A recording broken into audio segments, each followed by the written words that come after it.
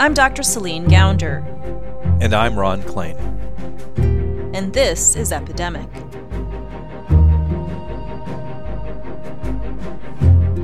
Today is Tuesday, April 21st. Over the weekend, the U.S. passed a grim milestone. More than 40,000 Americans have died from COVID at the time I'm recording this.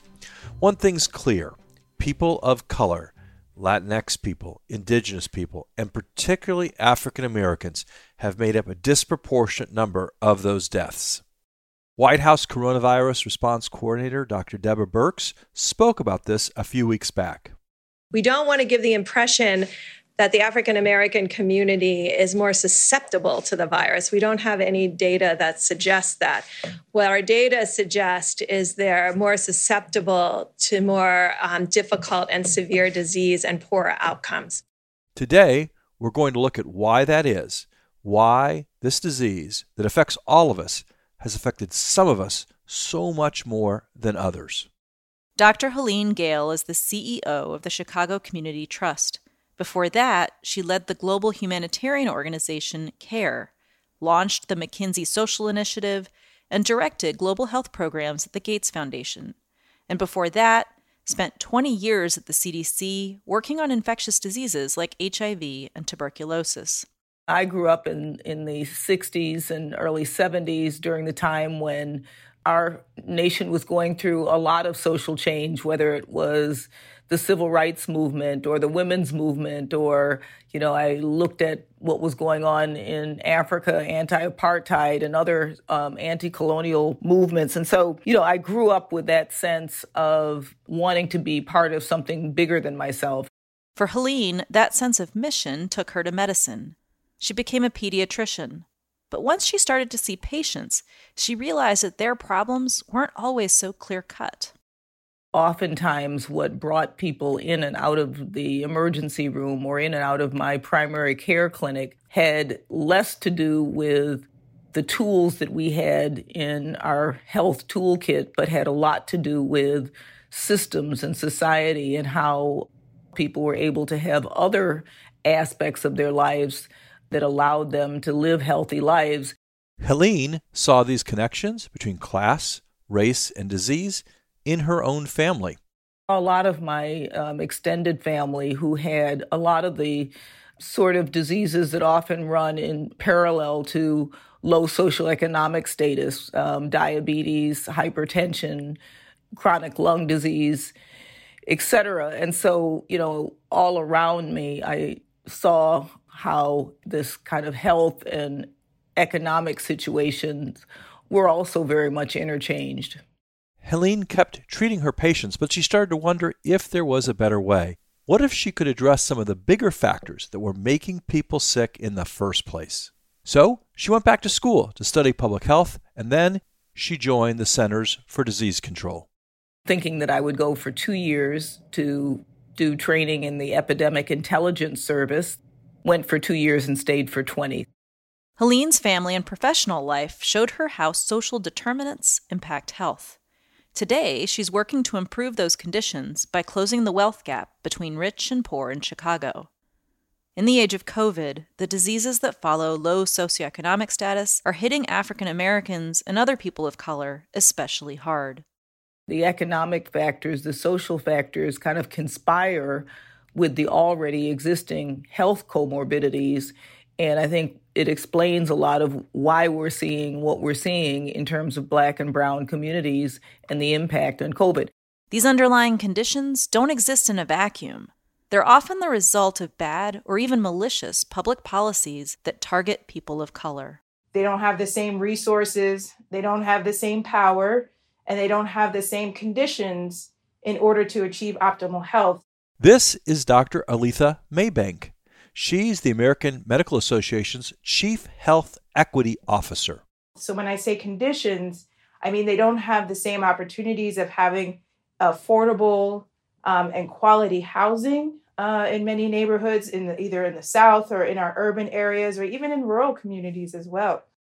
All of our systems are all influenced and created by our historical context and connection to structural racism. And so we have to be able to name it. We have to be able to name racism as a fundamental cause of why these health inequities exist. It takes a shift in heart sets and mindsets about what produces not only the inequities, but what creates health overall. There's no clearer example of this than redlining, the practice that blocked African Americans in particular from being able to buy homes in certain neighborhoods. That kept African Americans from being able to get federal support and loans to buy a house. It segregated our communities along color lines, and it robbed people of color of the chance to accumulate and pass down wealth to future generations through home ownership.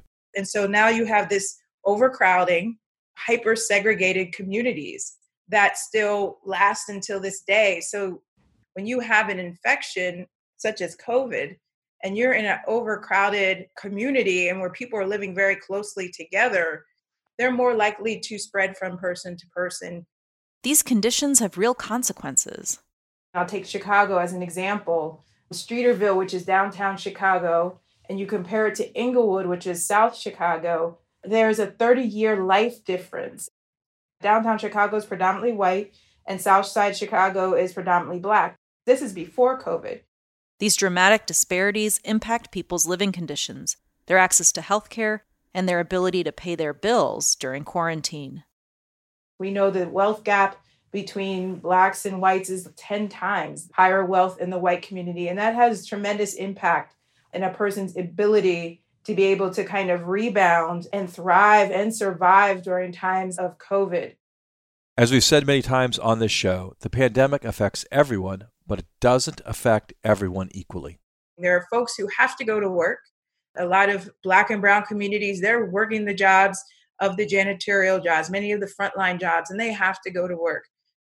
There are several epidemics going on, that were already existing, but they're kind of getting amplified at this point in time. And for communities of color, lower income communities, they're experiencing it all. They don't have the privilege to social distance and physical distance in the way that people with money and privilege and have stay-at-home jobs do. And racial stereotypes are complicating people's ability to follow public health guidelines safely, like wearing face masks to prevent the spread of the virus. Back in March, a video was posted to YouTube. You can see two young Black men wearing surgical-style masks. Hey, so we were in Walmart and Wood River? And Wood River, Illinois. This officer right here behind us just followed us in the store. You just video. He said we can't video, but he just told us we're on body cam. He just followed us from outside, told us that we cannot wear masks. There's a presidential order, there's a state order, and he's following us right now to the store. We're being asked to leave for being safe.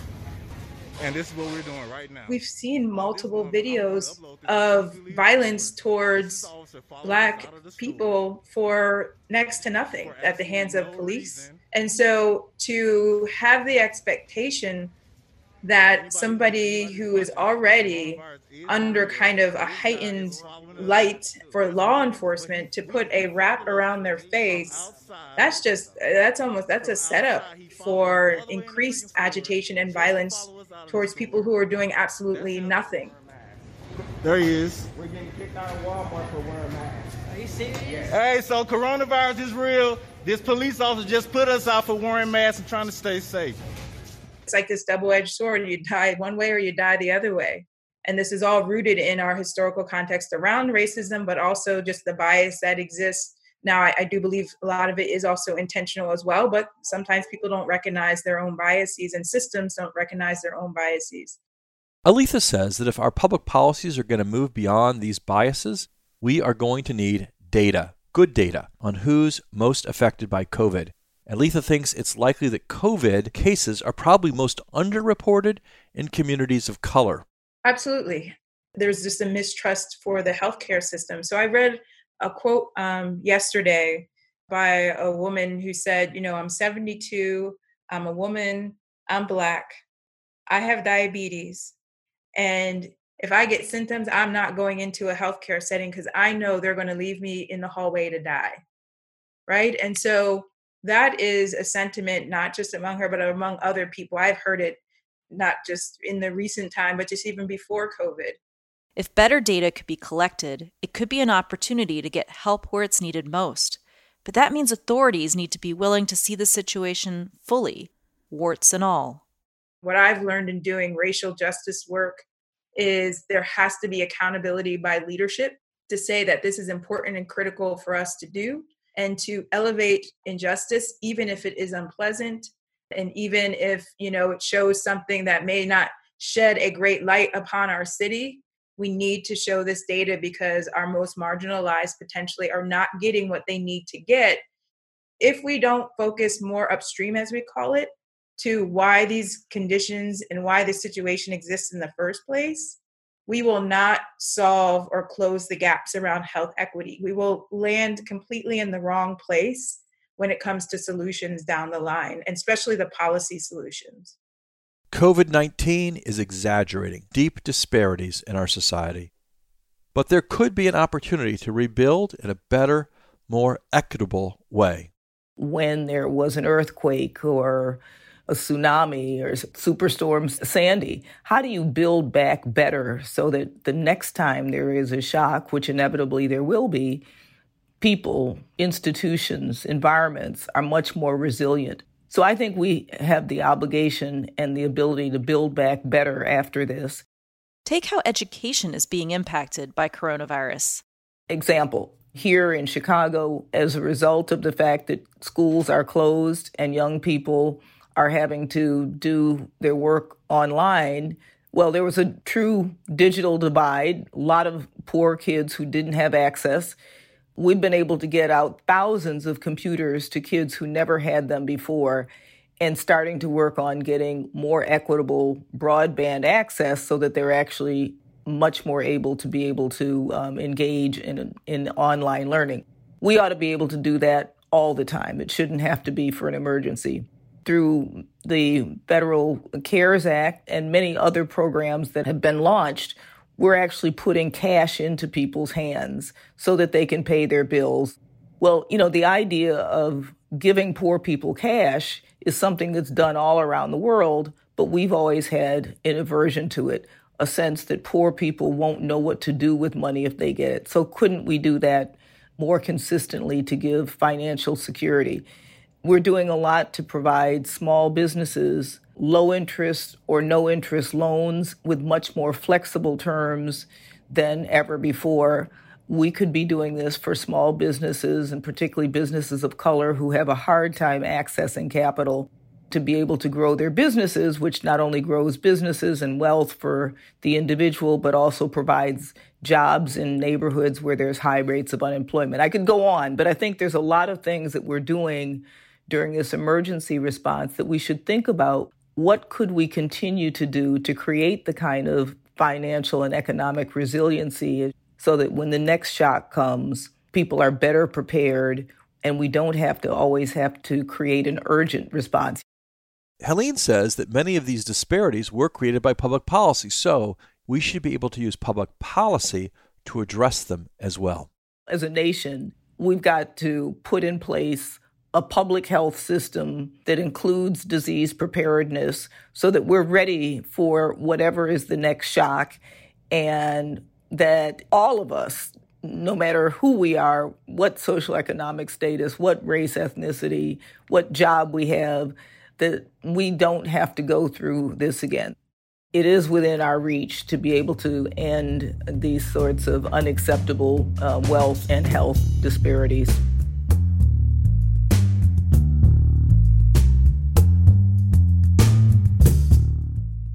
Helene and Aletha remind us of something important. Public policy matters in fighting pandemics. Sometimes people ask us, why do you keep bringing policy and political matters into the podcast? Isn't this supposed to be about medicine and science? Well, of course, medicine and science come first, but public policy shapes how we deal with pandemics.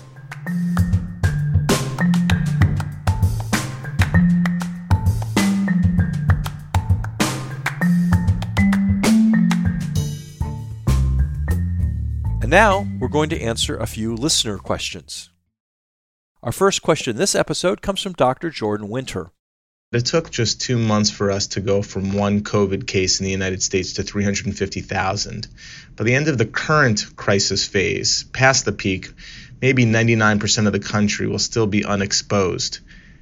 So how can we reopen the country for business before herd immunity takes over, which could take years, or a vaccine is developed, which could take a year and a half? How would it be safe to do so, and why aren't we discussing this difficult point? It seems that the subsequently continuous run of peaks, which would be inevitable until this happens, would occur at a price of thousands of lives. Jordan, this is a really important question. First of all, I think it's important that we understand that when we lift social distancing restrictions, the virus will start spreading again. People will get sick. Some people will get really sick and die. The point of those social restrictions was to slow transmission, not to stop it, and to give us time to prepare. There are two key pieces to that preparedness. We need time to prepare our public health system and time to prepare our healthcare system. The healthcare system needs to be able to test everyone who has symptoms and safely care for everyone with COVID as well as other medical conditions, and not in an unsustainable crisis kind of way. The public health system needs to be able to trace the contacts of people with COVID and to test those contacts. It needs to do antibody testing to figure out who's been infected with the virus and whether those people are indeed immune to reinfection again or not. And surveillance data from both the healthcare and public health systems will serve as a speedometer of sorts to let us know when the transmission of the virus is starting to accelerate again, and when we may need to step on the brakes again and tighten social distancing measures. And our next question comes from Dr. Mark Duncan. Hi, my name is Mark Duncan. I'm a hospitalist based in Denver, Colorado. My question is about the second wave of cases that a lot of people are predicting will happen months from now. Let's say that lockdown and social distancing is effective and we see a big reduction in cases, but not a lot of the population is immune. So months from now, if we see city by city an outbreak of new cases, what can we expect from that? Will it be a more optimistic outcome since we've already prepared in some sense? What can prior pandemics teach us about this? Mark, we know that when we lift social distancing measures, transmission of the virus will increase again. The question is, how big will that second peak be, and when will that hit? Much of that depends on how we use the time now while social distancing restrictions remain in place to prepare. As for lessons from prior pandemics, if we go back and look at how different cities took action during the 1918 flu pandemic, we can see that cities that started social distancing earlier had lower rates of death during their first wave of infection, but they were at higher risk for a bigger second wave. And that second wave hit more quickly after restrictions were lifted. And this speaks to the need to be vigilant, to have monitoring systems in place before we lift social distancing restrictions. And the fact that we've already complied with social distancing for an extended period of time shouldn't give us a false sense of security. We're not out of the woods yet. I'd add, Celine, that, I've often said that there are three preconditions to ramping up levels of activity. The first one is we have to get the incidence of the disease down. We have to have testing and contact tracing in place. And we have to be able to have our healthcare system well enough staffed and well enough equipped to deal with reemergences of the cases. We are never going to be 100% safe until there's a vaccine that's widely available and widely used. But I think we all know realistically we are going to start to go back to work, to school, to other activities before we get to that 100% safe point. So as a society, as we do that, we need to make sure these preconditions are in place, lowering incidence, more testing, contact tracing, better equipped medical system. And then we put conditions in place. We say to people, as you're going back to work, we're going to spread people further apart. We're going to try to observe social distancing in the workplace. We're going to give those workers on the front lines, not just doctors, nurses, and first responders, but everyone dealing with customers, the right protective gear. We're going to clean our workplaces frequently in our schools. We're going to take steps to reduce the risk as much as possible. That has to be part of moving forward. If you'd like us to answer your question, record an audio file on your phone with your question and email that to us at hello@justhumanproductions.org. That's hello@justhumanproductions.org.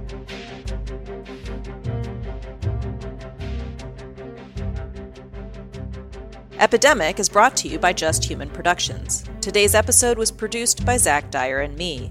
Our music is by the Blue Dot Sessions. Our interns are Sonia Baradwa, Isabel Ricky, and Claire Halverson. If you enjoy the show, please tell a friend about it today. And if you haven't already done so, leave us a review on Apple Podcasts. It helps more people find out about the show. You can learn more about this podcast, how to engage with us on social media, and how to support the podcast at epidemic.fm. That's epidemic.fm. Just Human Productions is a 501c3 nonprofit organization, so your donations to support our podcasts are tax deductible. Go to epidemic.fm to make a donation. We release Epidemic twice a week on Tuesdays and Fridays, but producing a podcast costs money. We've got to pay Zach. So please make a donation to help us keep this going. Check out our sister podcast, American Diagnosis. You can find it wherever you listen to podcasts or at americandiagnosis.fm. On American Diagnosis, we cover some of the biggest public health challenges affecting the nation today. In Season 1, we covered youth and mental health. In Season 2, the opioid overdose crisis. And in Season 3, gun violence in America. I'm Dr. Celine Gounder. And I'm Ron Klain.